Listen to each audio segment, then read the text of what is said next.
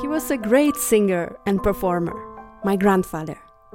He passed away 1 year ago, and I remember the last phone conversation I had with him.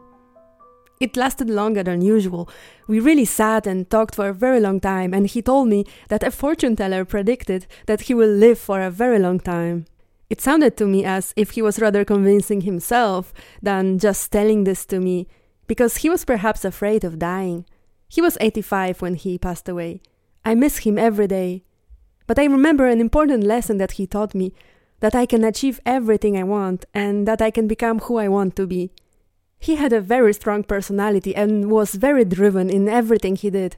So all that he left me is self-confidence. He always entertained us at home during the holidays. He was the first one who taught me music, and I'm happy that I can present to you here some of the songs he sang when we got together.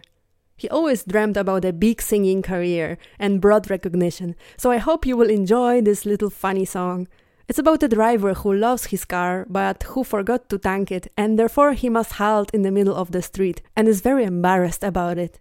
Raz spojrzeć to wystarczy wam, kim jestem to się przyznam sam. Ja samochody puszczam w ruch, a czasem jadę sam za dwóch. Panie szoferze, proszę cię szczerze, puszczaj samochód w ruch.